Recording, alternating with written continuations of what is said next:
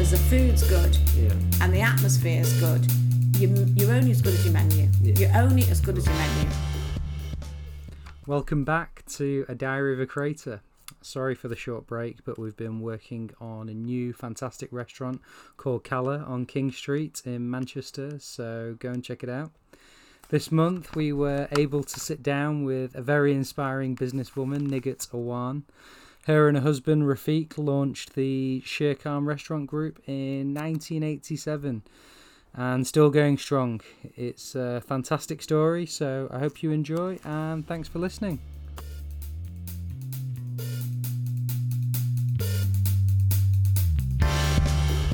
How did you get into starting this restaurant business? That's and a where long way down the line. And where did it start from? Where was your youth? I was born in Manchester, Yeah.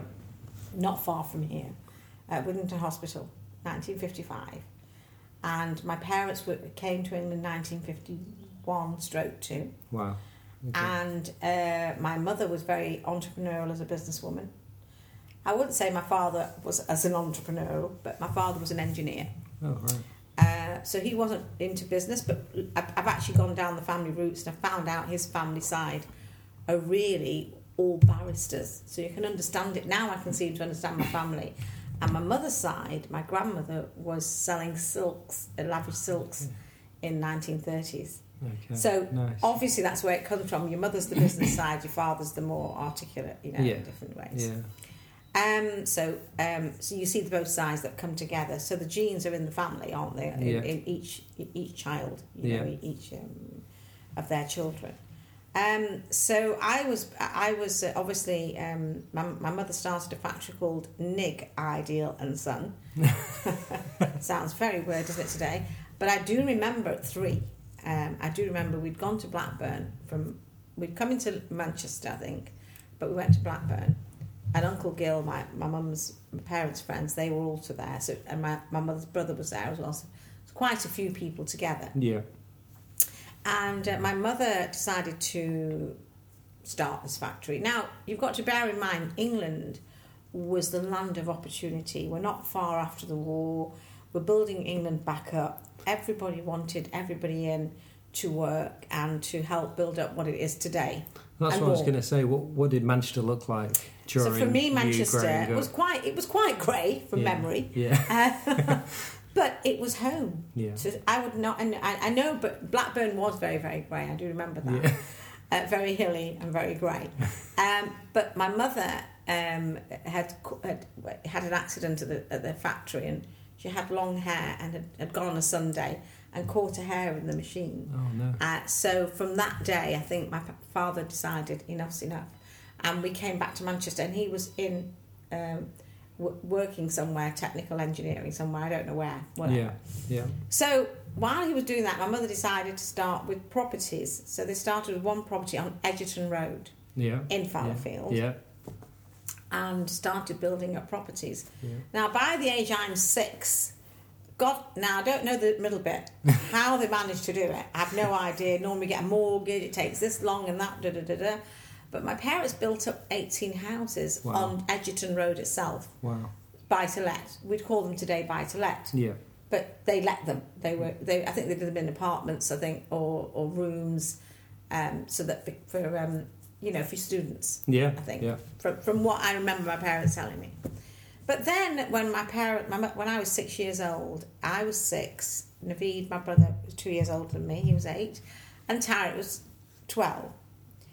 They decided that's it. We're going to Pakistan, and we're going to go by car. It's Pakistan. Now I think back, and you'd never dream of doing it today, would you? No.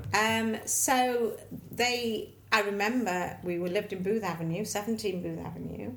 And I remember us leaving, and I remember Charlotte across the road, whose brother is actually Pervase's best friend, Marcus. Right. Oh yes, Marcus. Yeah. And she missed her mother that much.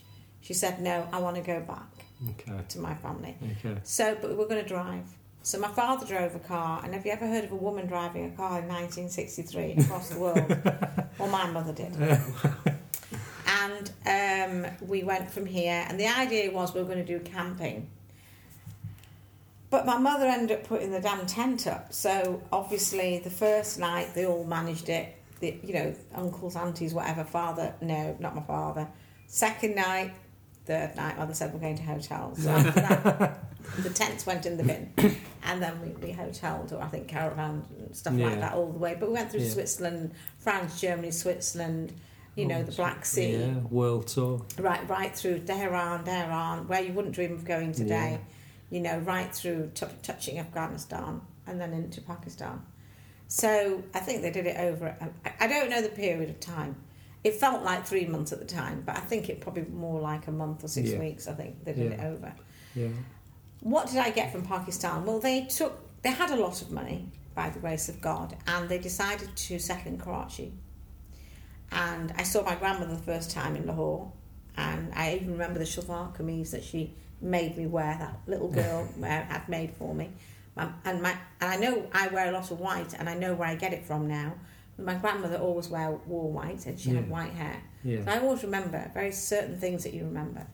But we settled in Karachi, and we were in like Harwood, a similar area to this, in Karachi. Yeah. And what I learned about Pakistan from being in Pakistan when I was a very young girl was that, wow, this is amazing. Yeah. Because it was sunny. We'd had a beautiful house, and because they'd built the house. We had 3 trawlers, so we'd go at the weekend with the trawlers, fishing, and they'd be picking the fish and the prawns, and then you learnt about the beaches in Pakistan, that they were like Dubai. Yeah. Unbelievable. Yeah. There's French beach and all this and all that. Hotspur. So that was your first experience. Oh my God, it was amazing. I went to St. Joseph Christian. It's a Christian school. It was a nuns. There were a lot of Hindu friends. So there was Hindu people, there was Muslims, and there was Christians. So I mean, it was very, very. There was I can't remember any battling or arguments. Sure. I remember Ayub Khan being the prime minister then, and he was a very elite-looking man. And I remember my parents going to arts. To art galleries, and Wahid Murad was famous, and Zeb, and we'd go to the movies, which was a big thing. Yeah. I remember driving, you'd go and park your car, and it's a big massive screen, and you had the food come to your car. These things are very lovely memories. Yeah, absolutely. But then one by one, each trawler vanished because it's being smuggled by smugglers across the channel. And so one by one we started losing money. So it only lasted 3.5 years. Yeah. So after 3 years, we left one house here on Rippingham Road, 59 Rippingham Road, for a rainy day. Yeah. And believe you me, in Manchester there are lots of rainy days. And I think it was a rainy day when we came back. But how I admire my parents was that you can go to such a high level of life and live in that world, which is the best thing for me. I learned about my language, I learned how to write, I learned how to read, I learned about our culture, and I really enjoy that. So nobody can convince me that it's anything than it is, because I know what it was. Exactly. So we came back, and my father came back, then we came back to Ripping Road, and my mother started sewing pyjamas. Okay. And it didn't matter, did it? So that's how we're so strong. Just got on with it. Because you just get on with what you have to do. Yeah. It's very hard to explain that to our kids now, but that is what it was. Yeah. We were up, down, up, down, up, down. And built ourselves back up from Rippingham Road to Wilburn Road by 1969. Came back in 60, I think 3/4, I'm not sure. Okay. And then by 69 we're in Wilburn Road. And by 71 we were here on Hale Road. Yeah. So it was a very quick turnaround. Yeah. And I got married at 20. Okay. But I was studying to be a doctor, of which I did not want to be one. I wanted to be a lawyer. Okay. And I wanted to work on the front, on the bar. And so it was unheard of. You didn't do that. No, you've got to be a doctor. Parents wanted you to be a doctor? Yeah, that's the problem. And they just didn't accept, because I was good at English, religious studies, I think English, religion and history, the 3 things. So those A-levels I wanted to take, and in those days you'd have to take certain A-levels to follow a certain path. Now you can take any A-level and you can jump into anything. It's very different now. Yeah. So we had factories by then. Our first factory, we had wholesale business by then. And I said to my mother after the first year, I really want to do law. That's really what I want to do. And she said, oh, that's it. It was holidays at that time. She said, you can go and work in the factory in Macclesfield. Go and do that. And if you don't go back to do medicine, you can carry on working there. Yeah. And it's like, parents, Asian parents, what they're like. Yeah. Okay, I'll do that anyway. I did. Yeah. I went, but I had to learn everything from overlocking. I had to learn machinery. I had to learn about the cutter. Yeah. Ordering. I had to go out and do deliveries. Because it was land of opportunity. Yeah. Everybody was busy then. Yeah. Nobody was not busy. And were you enjoying it? In the factory? Yeah, I did actually. It was very, I love hard work, so it didn't bother me at all. Put me up for a challenge any day and I'll prove you wrong. Absolutely. So at the end of the holidays, I thought, no, I'm not going back. If I can't go back and change my subjects, I'm not going back. This day and age, your parents would allow you to. Yeah. That day, they didn't. But, so I made it very successful in the sense that we did negligées and knickers. Very boring, I know. But because I watched the machinery of what we had, I learned that with the binding, which were Y-fronts, that was T-shirt edging. Are you with me? Okay, yes. So I said, why can't we start T-shirts? And I've done a bit of my own, information searching. Are you with me? As you might. And I found that transfers were coming in. Okay. So I sort of put my whole project in front of them and said, why can't we try this? Yeah. Lease this machine and give it a 6-month go and do printing. Yeah. And that will service the warehouse really well. And you're in your own thing then. You're not in big competitors. You're not with them at all. And because a lot of manufacturing took place in England then. Yes, you've got to bear in mind, China was nowhere near us at the time. Of course not. Yeah. And before you knew it, it was a big hit. Yeah. Bay City Rollers were there, and Bang, and you wouldn't know about Bay City Rollers, but they were very, very big. Yeah, absolutely. Probably like Take That, I suppose. Yeah, okay. Like that. And it was, that really turned the... But so meanwhile, you're making Bay City Roller screen printed T-shirts. Yeah. Okay, wow, okay. So you manufacture the T-shirt there, and then you print it there, and then it goes out. Meanwhile, Rafiq had stopped me on the road during this period, right in front of my parents' home. And he's young, free, single, good-looking with lad. His friend, very handsome, whatever. But I wasn't into all that. Okay. And he'd stopped me to say, you're going to be my wife. And I said, over my dead body, excuse me, go get lost, But anyway, to cut a long story short, which I'm not going to bore you with all the 3 different engagements and the fat and the broken nose and all that, we got married on my 20th birthday. Fantastic. But then Rafiq bought my first boutique in Macclesfield. So I got my first boutique. Okay. And ladies' clothes? It was ladies. Yeah. So I was sort of very much into high fashion, but we also did the other middle of the range fashion because we manufactured, didn't we? Yeah. And Rafiq was a manufacturer as well. So we did it like half and half. So you had the young teeny boppers coming in and the mothers coming in. Yeah. And that's how I learned about white labelling, to be honest with you, because I managed to do shoes and suits and different things, and it all become under Nighat, my brand. Okay. I learned about fashion shows. That's how I know how to do comparing, because I couldn't afford to compare. So we did our own fashion shows, which have come in very handy till today. And our girls were so pretty, we'd use them as models. Pervez and Rajan and all these people were my models, and Shami and all these boys were my models, and we'd do it 3 times a year, and we'd do it for charity. So that's where my charity work comes in, because I've always actually done things for charity. Now, £5 a ticket then in 1975 was quite a hefty big amount. Hitting, wasn't it? Yeah. I'd say it'd be £35-40 today a head, and that was just for a supper. Definitely. Okay, yeah. And so it was so popular, we had to do 3 a year. So I built it up from there. I had Tiki in the first year before I was 21, and then I had Kiri 2.5 years later. But I'd built from Nighat. Then I built Runcorn, and then I moved to Chester. So we had a chain of shops, which was no good because at the end of the day you're running around like an idiot, Yeah. and you made a lot of money just having Macclesfield, but by the time you did 3, you're losing the money because it's filtering across, spreading yourself too thin. Yeah, exactly. Yeah. But you don't know these things. The chain started to come by then. This is now 1980s. Okay. I've been in it 14 years. Yeah. Kids are growing up in Macclesfield, in school, whatever. And Rafiq comes home he's got a warehouse in Manchester.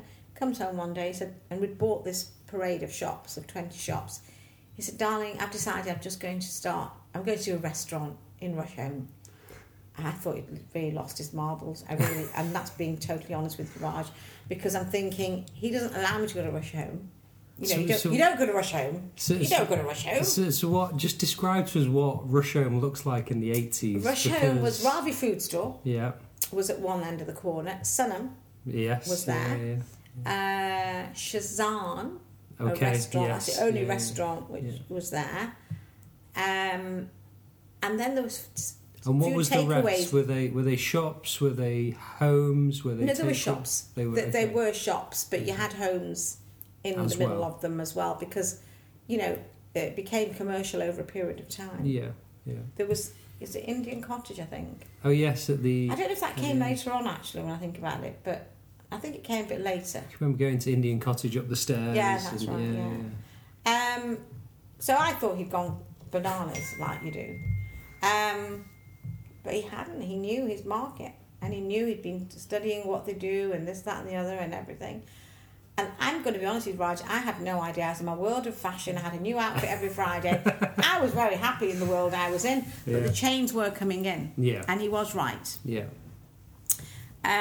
So he moved, and we'd built a house in Macclesfield. Our first house we built at 23. Wow. So our first house was in Ullswater, but the second house, when I was 23, we bought the plot in Macclesfield, and we built, and it was called South Fork. Everybody named it South Fork from Dallas. Oh, right, wow. So, okay. and it was a glass bowl, they call it the glass bowl. Yeah. We lived there 14 years, and we then decided that, because we'd got the restaurant, Rafiq decided to buy me another restaurant as a birthday present, which I didn't appreciate the following year. And believe me, on my hand on my heart, I was so upset that night because I was going for this surprise and I was all dressed up and he said, darling, this is yours. And I'm not a night person. And I'm thinking, what's he doing to me? He wants a restaurant. Why do I want a restaurant? I was very happy in my fashion world of fashion. So you've arrived in Rusholme, it's your birthday, and Uncle Rafiq's turned around. No, he took me to Altrincham. He took me to, because he'd bought the building. This is after, yeah. This is a year. So within a year he'd bought this building in Altrincham. Okay. On the Downs. Not on the Downs, on the marketplace. Yeah. And I made it into something amazing because that's what I love doing. Yeah. Because I used my experience of my fashion and took it into there and did music nights and this, that and the other, which I'd go back and do again. Yeah. But I made it, but I wasn't a lover of going out at night. Sure. But, when you have to earn money... That's what you have to do, yeah. That's what you do. Yeah. And then Rafiq opened another one, and then another one in Liverpool, and it went too fast then. It was just too quick. Yeah. So just going back to Sher Khan Rusholme, how did you launch Sher Khan Rusholme, your first restaurant? Because launching a restaurant today is extremely different. Very different. Well, people saw that Rafiq was there all the time, and they saw something new going on, and we brought in a new look of restaurants. So we bought, I would say, the equivalent to Est. Okay. So we brought in a new, because he didn't like the labelling of beer and a curry or curry and a beer and all that stuff. He said, no, crass. It's more like curry and a wine. You with me? It's not, you've got to go up a bit, the scale a bit. Of course. Or champagne and curry, like caviar and curry, I suppose, caviar and wine, whatever, champagne. And I think we worked together on the decor and everything, but I think that's what we brought to Rusholme. And so Rusholme overnight became upper class. Not upper class, but the next class up. Had a bit of glamour with the Sher Khan, didn't it? So, we had car park behind and, And so how did we get busy? We did no advertising. Yeah. We literally opened the doors on my birthday. Yeah. And it was Adnan's 18th. No, So we did wow. Adnan's 18th birthday there. And the queues were down, because like that, people like that in the window. So the queues were down the road. Okay. So the queues were very, very long. But he got a very good manager, Sheikh Saab, from down the road somewhere. He always wore a white suit. I don't know if when you were little, if you ever saw that. Yes, I remember. You remember? Yeah. Yeah. And he was amazing. And all he did was meet and greet. Yeah. That's all he did. Yeah. And we couldn't... I remember working when I was pregnant, because I was pregnant with Perry. So I remember working there after Jatem. I'd go from work to there, drop the kids off in my father's house, carry on. And then when I got up to look for food, they were cleaning. It was always 1 o'clock. Yeah. Yeah. And then we'd drive back to Macclesfield. Oh, wow. Okay. So when you think about it, it's hard work. Yeah, it's a long day. You know, if I tell Perry that today, he'd think, oh. But he actually doesn't understand that actually how hard it was. Yeah. And then we then obviously put our house up for sale in Macclesfield, and then we built a house, Rossville, round the corner here. And then in 1989 we moved to Rossville, which was just round the corner, which made it easy for me to go to. I made my offices here then in Altrincham. Okay. And why how did the Altrincham Sher Khan come about? It was purely a birthday present. Because he wanted to go into that business. Rafiq was. It's all about Rafiq. It's got nothing to do with me. It's all about him. And he wanted to get me out of that world and put me into. Knew that I'm a workaholic. From the retail into the restaurant business. Which is, I'll be honest with you, I'm not that type of character. But there you go. Yeah. You have to do these things. Yeah. And my kids were young, and but you know, you got on with it. Yeah. But unfortunately, I got cancer then, and then things sort of fell about a bit. But it didn't stop us. Yeah, you know, of course. my illness has never stopped us from any things. Everything carried on growing. Yes, of course. And then, you know, how I ended up from there. From there, I ended up in floristry. Okay. I've got to think now. What year was it? 1992. Okay. So I couldn't have been that happy in Altrincham. Yeah. But I was still running it because I got it running then, and we had good managers, and so you got it on its feet. I'd been ill in between. I'd had cancer and I was paralysed. Yeah. And from the bed, I created this new range of baskets. I was very much into designing and stuff like that, you know. And I think it's luck more than anything else, Raj. Yeah. Because and it's what you know. It's who you know, not what you know. Sometimes of course. I created the product. I was lying in hospital, very ill. Yeah. Told me I'm going to die, and I thought, well, I might as well make the most of it while I'm alive. And a friend of mine came who's from Interflora, and I said, Dan, I'm thinking of doing this basket. Do you want to have a look? He says, funny enough, you're telling me this. We have a big shortage of baskets because there's a 6% levy charge from China now, and my brother-in-law actually bought my husband bought the factory through my brother-in-law, who was working in Dhaka at the time. Wow. In Bangladesh. Wow. And these people were working with Interflora America, and they dumped them basically, so they had 4 containers of stock and were starving. So I said, look, Dan, I get these samples over. Can you? And I'm in hospital. Yeah. I was in hospital for 4 months. Yeah. And the samples came over and they were passed by Interflora. Fantastic. And before you knew it, I'm out of hospital by now, but these containers are coming along. Yeah, that's good. And Suki International was born. Good. Yeah. And then obviously because I had the experience of Chatham, which was all fashion, I created the same experience in floristry and put it into a range. By now, Interflora got very nervous, very worried, and then they started badgering me to do. They wanted to see me. Yeah. They wanted to buy me. They wanted to buy Suki. I said no.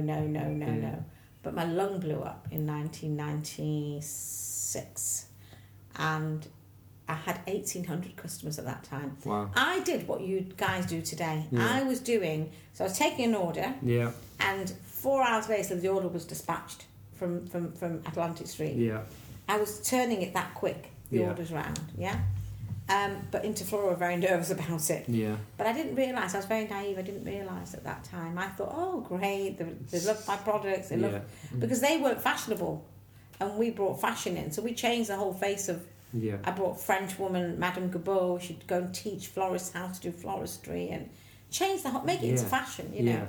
Made it fun. Made it fun. Yeah. And had dolly birds always next to at my shows next to Interflora, so they'd be falling asleep and my dolly birds were there, you know, doing their bit. So that's how it works. Yeah. You know, it was really good. And how was actually being a woman in business is still tough today. Yeah. How was that in the 80s and what challenges? Because the hospitality and the restaurant business is a male orientated. There's very few women in that business. So how was that working in that world? Well, first of all, you've got to bear in mind that I'm on the back of Rafiq with Sher Khan. Yeah. So I was sort of piggybacked into it.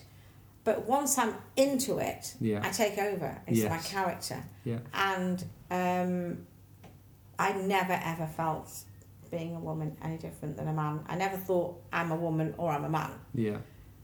I thought, God, I don't want to be here at night, but I am. But I never ever, honest to God, I'll be truthful about this, I never had any difficult times with men. Yeah. The buying was not done by me anyway. The buying was done by the chefs and whatever, overlooked by Rafiq and whatever. They did all that side. He had his own team. Yeah. And I did the running of it, you know. And if anything, I think it benefited. Yeah, you good. know, and we had a lot of good clientele. Yeah. A lot of good clientele. That's good. And so I don't think in the 80s it made, personally, because I'm asked this question quite often. Oh, really? Okay. Yeah. I think that division now has become more than anything else. It depends which world you're in. Yeah. I was in my world. Are you with me? So I'm in charge of my world. So who's going to challenge me except somebody on the same level? Yeah. Who's going to challenge me in my world? Yeah. So thank God I didn't have that. Yeah. And even in my floristry world, I went into, when Flora bought me, and I sat on their board of 15 very, very boring men. Very boring, yeah? Yeah. Falling asleep boring on a 2-day board meeting. Yeah. I changed that pretty quick.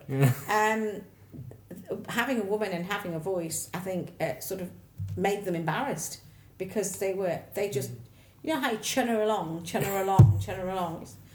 Sometimes you need a wake-up call, and somebody new coming in or something. To shake it up. Yeah, a woman coming in is a bit different. Because they follow the book. It's like logarithms, isn't it? We did logarithms, we did pie chart. It's very much like that, calculating. Yeah. And, you know, I'd give an example of Interflora. We'd sit for a 2-day board meeting, and what we're doing the first 2 days, and this is the plan, and this is da-da-da. What was the last one? The last point? Accounts. Well, we've got no money. I said, haven't we wasted 2 days? Because all this that we're planning, we can't do anything because there's no money. Got no money. You know, I would find it challenging. Maybe behind my back, there was things going on. Definitely. I would say behind my back. I guess in any business, you can get that feeling that you're behind your back. That plus I'm Asian. Yeah. But it didn't bother. Never fazed me being Asian. I always thought I was the English woman with the tan. Yeah. And I don't have to go and sunbathe. It's as simple as that. I never thought more than that. That's my thinking. I think a lot of it with women is they have to think themselves. They shouldn't think down of themselves. They should think they're just. I'm not into all this equality thing, by the way. So don't ask me a question on that, because I do believe a woman has babies. Yeah. And God has given us this reason because we're a woman, and we can cope with a lot, and we have a lot more patience. We're more multitask. A man is a man with muscles who goes out and does the job. Yeah. Are you with me? Yeah. But it's a bonus if the woman wants to. Are you with me? Yeah, so I'm a bit old-fashioned like that. No, you know, I'm a little bit old-fashioned in the sense that I'm not going to sit at home doing all the masalas and doing all that. You must be joking. But do I keep my husband above me? Yes, I do. Yeah. You have to respect your husband. Yeah. Absolutely. Okay. It's easier, Raj. That's good. Okay, and then you expand the Sher Khan into sauces. That came later on. So after I'd sold Interflora bought me. I had to work with them for 3 years. Okay. That's when all the board meetings came in, and a lot of travelling. And how did the sources come about? Was it did someone come to you and no? This is what was this an idea? After selling Interflora and then doing my 3-year stint with them, I was just on the verge of doing Trafford Centre, the big one. Yes, yeah. 99. And I got involved and I did all that designing, and I went to Pakistan, I got all the artwork done. Yeah. I designed that all myself. I made my own little museum. I did all that stuff myself. I did it all. Yeah. But then I'm like, now what? You know what I mean? Because Tiki's involved in the business now, so it makes it more difficult when family members are involved. Yeah. And then I said to Rafiq, and then I used to hear about, just come off the airport, just come off the flight, need a curry, just come off the flight, need a curry. They weren't finding curries abroad. They were coming from Europe and they were coming for a curry straight, and then they'd go home. So curry is addictive. Yeah. In the sense that all the goodness in it, your body demands. Yeah. So it's good for you. Yeah. And so I said to Rafiq, why can't I put these in jars? Why can't I? Yeah. And he said, well, even if I say no, you're going to go and do it anyway. So, but as long as they're the same, they're not pasteurised, like I can't make any, other people's names, explore it.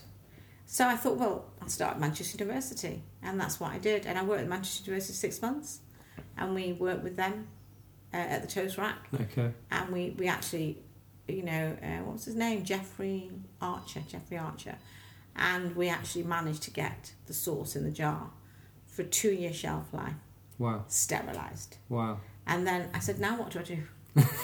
They said, actually, we've got a contact that you might be interested in, but they're 110 years old, but let's see if they're interested. Okay. Because they have the sterilisers. So I met John through them, John Rayner. And before you knew it, they said, we'll do it, and we'll just... I didn't have to put a penny in. Okay. Wow. I did all the designing. Fantastic. I took the pictures. I just did the artwork, and I took the artwork to Sainsbury's, and I took the chef, Barber. Yeah. And I said, I want you to do the tasting in front of us, and not me sitting in a room like they normally do it. I said, and I'll benchmark against anybody that you want. We'll go against anybody. You pick any sauce you want. And they picked Patak's up. So when they did tikka masala, didn't touch it. When we picked up Bonat, didn't touch it. And Patak's is a long-standing because it's pasteurised. Yeah. So that's why the difference was. Within half an hour, I got the deal every night, but then I've not bought the jars yet. Yeah. I've not done the label. Now what do I do? They're giving me the order, and we'll start with 6. Okay. And I'm like, I won't say anything else. Oh my God, we have to do something about this. Yeah. And so before... And that's a nice position to be in. Yeah, it was amazing. And the jars were all different coloured lids, and they were from France. Yeah. Oh my God, what we're going to do. Anyway, we did it, and we delivered. So we started in 50 Sainsbury's. And then the hard work was Tesco. So, but we had to be... No, I started in Selfridges to start with. At the very beginning, before I'd gone to Sainsbury's, I'd done a 3-month stunt in Tesco, in Selfridges, just to see what people thought of the taste. Yeah. And everybody loved the taste. So that was my tasting patch. That was your research, I guess, wasn't it? Yeah. And then, so I could believe in everything then, you see. Yeah. And then before you knew it, we had to give a 6-month go-ahead to Sainsbury's, so we let that happen. And then I started then on the road myself to go to Tesco's and see each manager. So I was under the regional patch. Are you with me? Yeah. So I thought, right, well, I'm going to see every regional one myself. Yeah. With the sauces. And with the character that I am, I'm quite, can get through there and whatever I manage. Yeah. And we got into 36 from that. And because we got into 36 stores of Tesco, started talking in the head office, didn't they, about it all? Yeah. I said before you knew it, I was in... At that time, they had 380 stores. So we managed to get in 380, but they were doing 1 a week, 2 a week, 3 a week, 4 a week. So by the time I left Tesco, I think we must have been in 600 of them. Wow. I was in Tesco, Sainsbury's, Morrison's, fantastic. Safeway. Yeah. Asda, hated it. Asda just were a mess house. But then I was in also 11 countries. Wow. Fantastic. I was growing rapid. Then I had a heart attack. Yeah. Well, so 2003. So you were expanding the restaurants. You've done restaurants sauces. Restaurants and expanding with Rafik on the side. You've done sauces, yeah. and then I was working on the sauces mainly. And then unfortunately, you've then had a heart attack. And then not just that, a very big manufacturer approached us, Greencore. There was some problem with Simpsons of one product, which we're really finding difficult. And then Greencore approached me, and they're the biggest manufacturers in England. And they said, Nighat, we want to do your product. Little did I know, they didn't just want to do my product, they wanted to cheapen it, they wanted to cheat, they wanted to copy all the labels, because they did all white labelling for Tesco, for Sainsbury's, and then put different colours and same jars. Mm-hmm. So they wanted to completely finish me off, completely. Yeah. And nobody's come in since then anyway. Yeah. But because I had that heart attack, because I'd been so ill, I think the heart attack threw me out completely. Yeah. And then Rafiq's going on, why are you doing this? But the thing is, I'd got awards for America. Yes. I was in Cost Plus. I was in just about to sign for Publix. Yeah. You know, I was in some big super... I mean, I would have been... Yeah. I wouldn't even like to say what I'd be worth now, because I was probably the pioneer of it. Of course. But... at the end of the day, that doesn't really matter, because your health comes first. Not just that. Maybe I had to go down the route of my family. My son, he had twins that were, born very early. Yeah. So there's lots of reasons for lots of things that happen in life. Yeah. You know, and maybe that's what my path was. Yeah. And I don't have any regrets with my path. Yeah. At all. Meanwhile, I built this house as well. Bought the big house, built another house on a hilltop, sold that house, built. So I've never stopped. Sorry, we should have started. We usually start with that. Explain to us where we're sitting and where we are, because it's a beautiful property where we are. So, you're sitting in a house that I built nearly 15 years ago now. Wow. And it all started. If you see the hallway, I wanted it like the White House. So it's oval, the hallway, and everything worked from there. And I wanted to be central, that you can be in the middle of the house and see the back, the front, right and left, which you can. Yeah. And then I worked from there, and everything else, we designed everything. Yeah, it's beautiful. It is very nice. Mm. It is very nice. So, what is the secret to Sher Khan's success, or your success? No, it's not my success. I'd say Sher Khan is definitely a lot to do with Rafiq and Tiki, and it's a family thing, really, more than anything else. I would honestly, truly say it's a family business. But I think we came out at the right time. We've downsized at the right time. It's 33 years old. Food is still the best. I will honestly say, even if I've just come back from Pakistan, I wouldn't even eat curry there. I can't wait till I get to work here. Had my chicken roasty, and our kebabs are probably the best till today.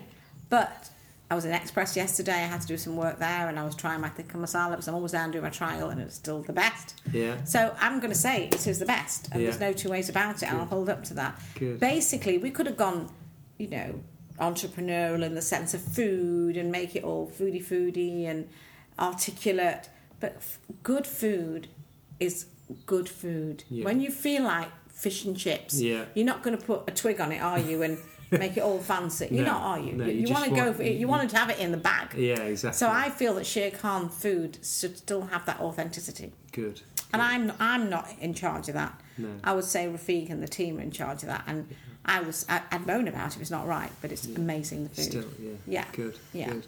And what's your thoughts on the dining scene now in Manchester? Because a lot's changed in Manchester since the 80s, and you can see the dining scene now is rapidly evolving in Manchester. So what's your thoughts on it? Because you've seen it. I think a lot of money's come to Manchester. I think that's the starting point. Yeah. So the ethos is that you go and dine out in Manchester, because you dine out, there's becoming competition. Yeah. That makes the people in London alert, thinking, hold on a minute, there's money in Manchester. So they're bringing their brands into Manchester now. Prices in Manchester and London are the same. Yeah. And some of the prices in Manchester and Dubai are the same, and Dubai is ridiculously expensive. Yeah. But to me, I'm not a good advisor on food. My son is, Perry is, my daughter probably is, Rafiq definitely is in desi food. But in the sense of food, I like my kebab at Sher Khan, are you with me? And my salad, or my dal chawal, or my karhai lamb. I'm a very, or bayaz, I'm very authentic eater in that way. Or English food, a good old cheese pie, or, you know, a fish and chips. You know, I'm too, in both sides, I'm not into all this fancy sit on the, you know, and it's all fancy with a salad here and there and everywhere. And I'm not. Maybe I'm just old-fashioned, and when my kids look at me and they think she's crazy, mummy's crazy, but maybe I am. No, I understand that. Okay, and I'm sure you've seen in the press lots of high-profile closures, restaurants today, nationally, especially in Manchester as well. What do you put that down to in the restaurant business? Or? Number one, I think there's too many of them. Number two, they're much of the same. It's not about eating in a restaurant because the food is good there. It's you're being seen there. Where do you go? You're seen there because it's, I'm not going to name any names, but you're seen there because of this, and you're seen there because of that. And that's the ethos of the way of the young generation, your generation is. And you can't keep it up. You know, and then you say the living ventures, they roll out restaurants, and I know from SSS to Gusto's to all of their brands that they've rolled out, they're all much of the same. So they'll open five different names, slightly different menus. But they're all the same.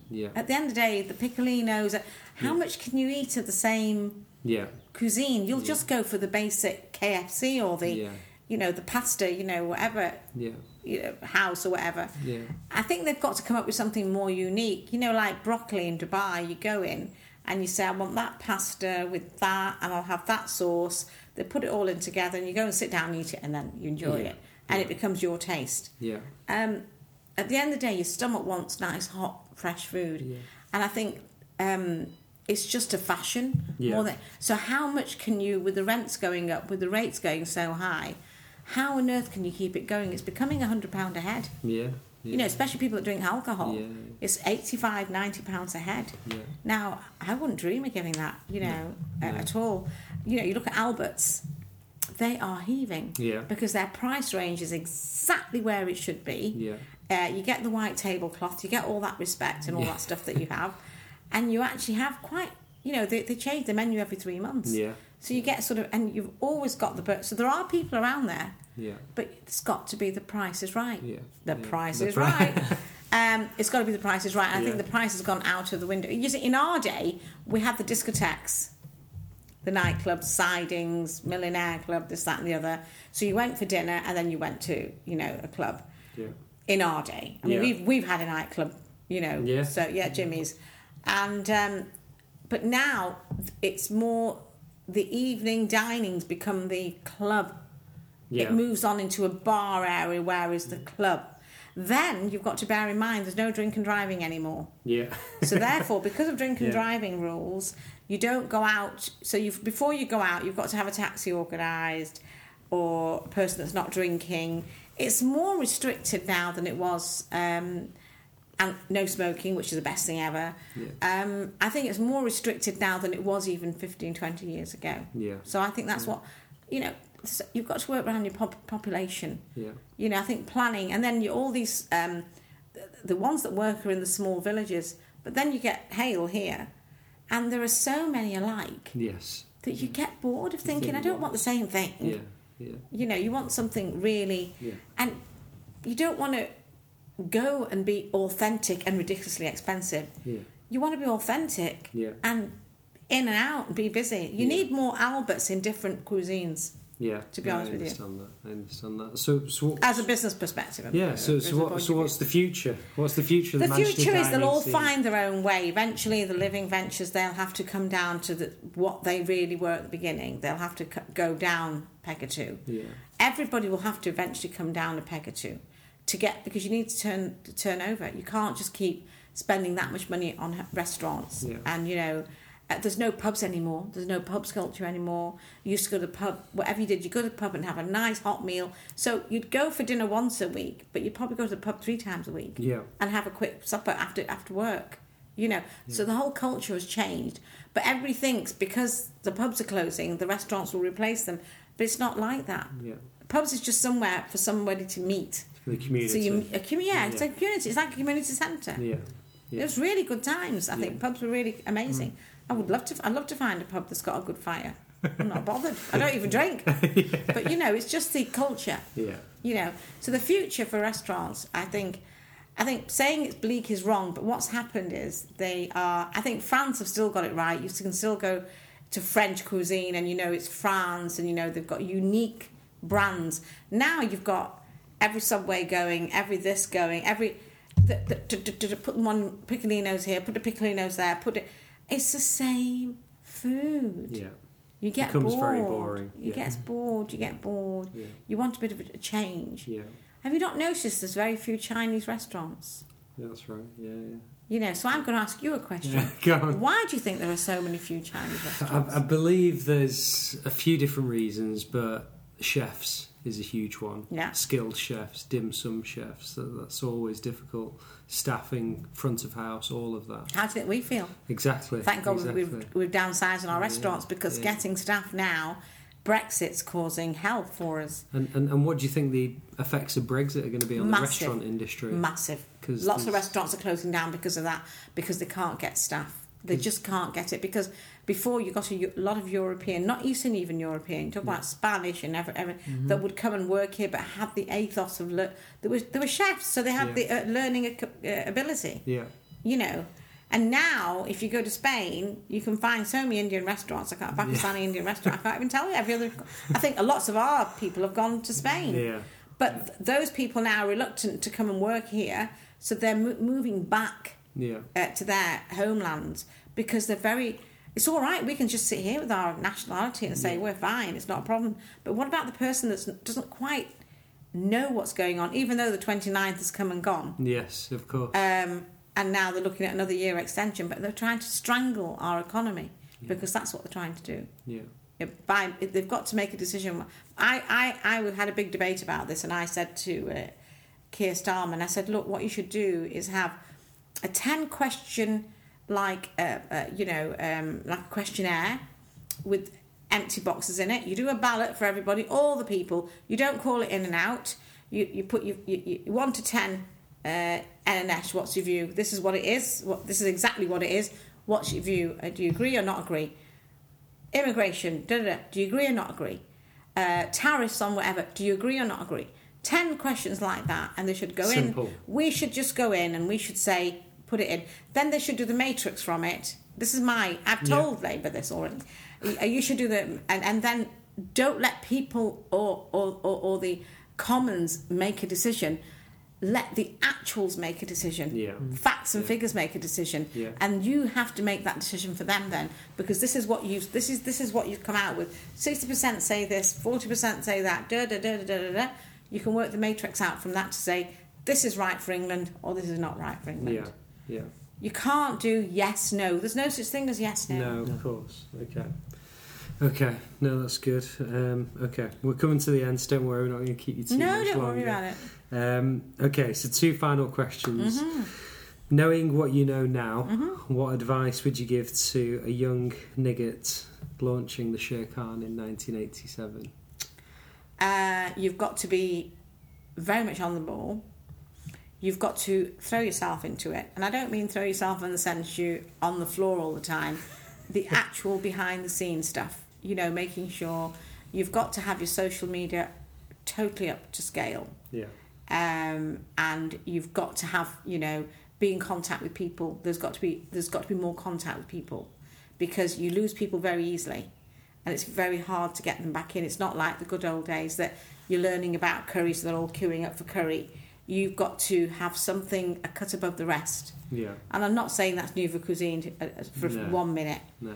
I've sat in duppers, real crappy places which are queues right down the road, but because the food's good and the atmosphere's good, you're only as good as your menu. You're only as good as your menu, I think. That would be my advice to any young person, and keeping a step above, a step ahead. Yeah. And you've got to keep an eye on what's going on in the world, because a lot of people are travelling now. In my day, the travellers were very few. Yeah. Now everybody goes to India, or they go to Pakistan, or they go Weekend to Uzbekistan, or whatever. You're learning, so much about new countries and new food, and look for something new. Yeah. Always look for something new, which is original. Yes. I would say stick to original food, whatever that cuisine is. Good. Okay. And finally, if you could host a dinner party in this beautiful house, who would you invite? You could have any 5 people, living or dead. Who would they be? Past, present, anyone. I'd say my orphans from the shelter. Oh, okay. I'd love to have them here, because give them that respect. I'm the type of character that doesn't. I'm not. Taken by famous people. I doesn't. People that have done good in this world, yes, maybe. Yeah. But I haven't. If you're asking me a direct question now, this second, I'm not saying I can think of lots of people, but I'm not worried if they come to my house or not. Yeah. So I would say people that have done good in this world, and made a difference, I'd open my doors to them. Fantastic. That's a good one. Definitely. All right. Good. Thank you. Perfect answer. Thank you. Thank you very much.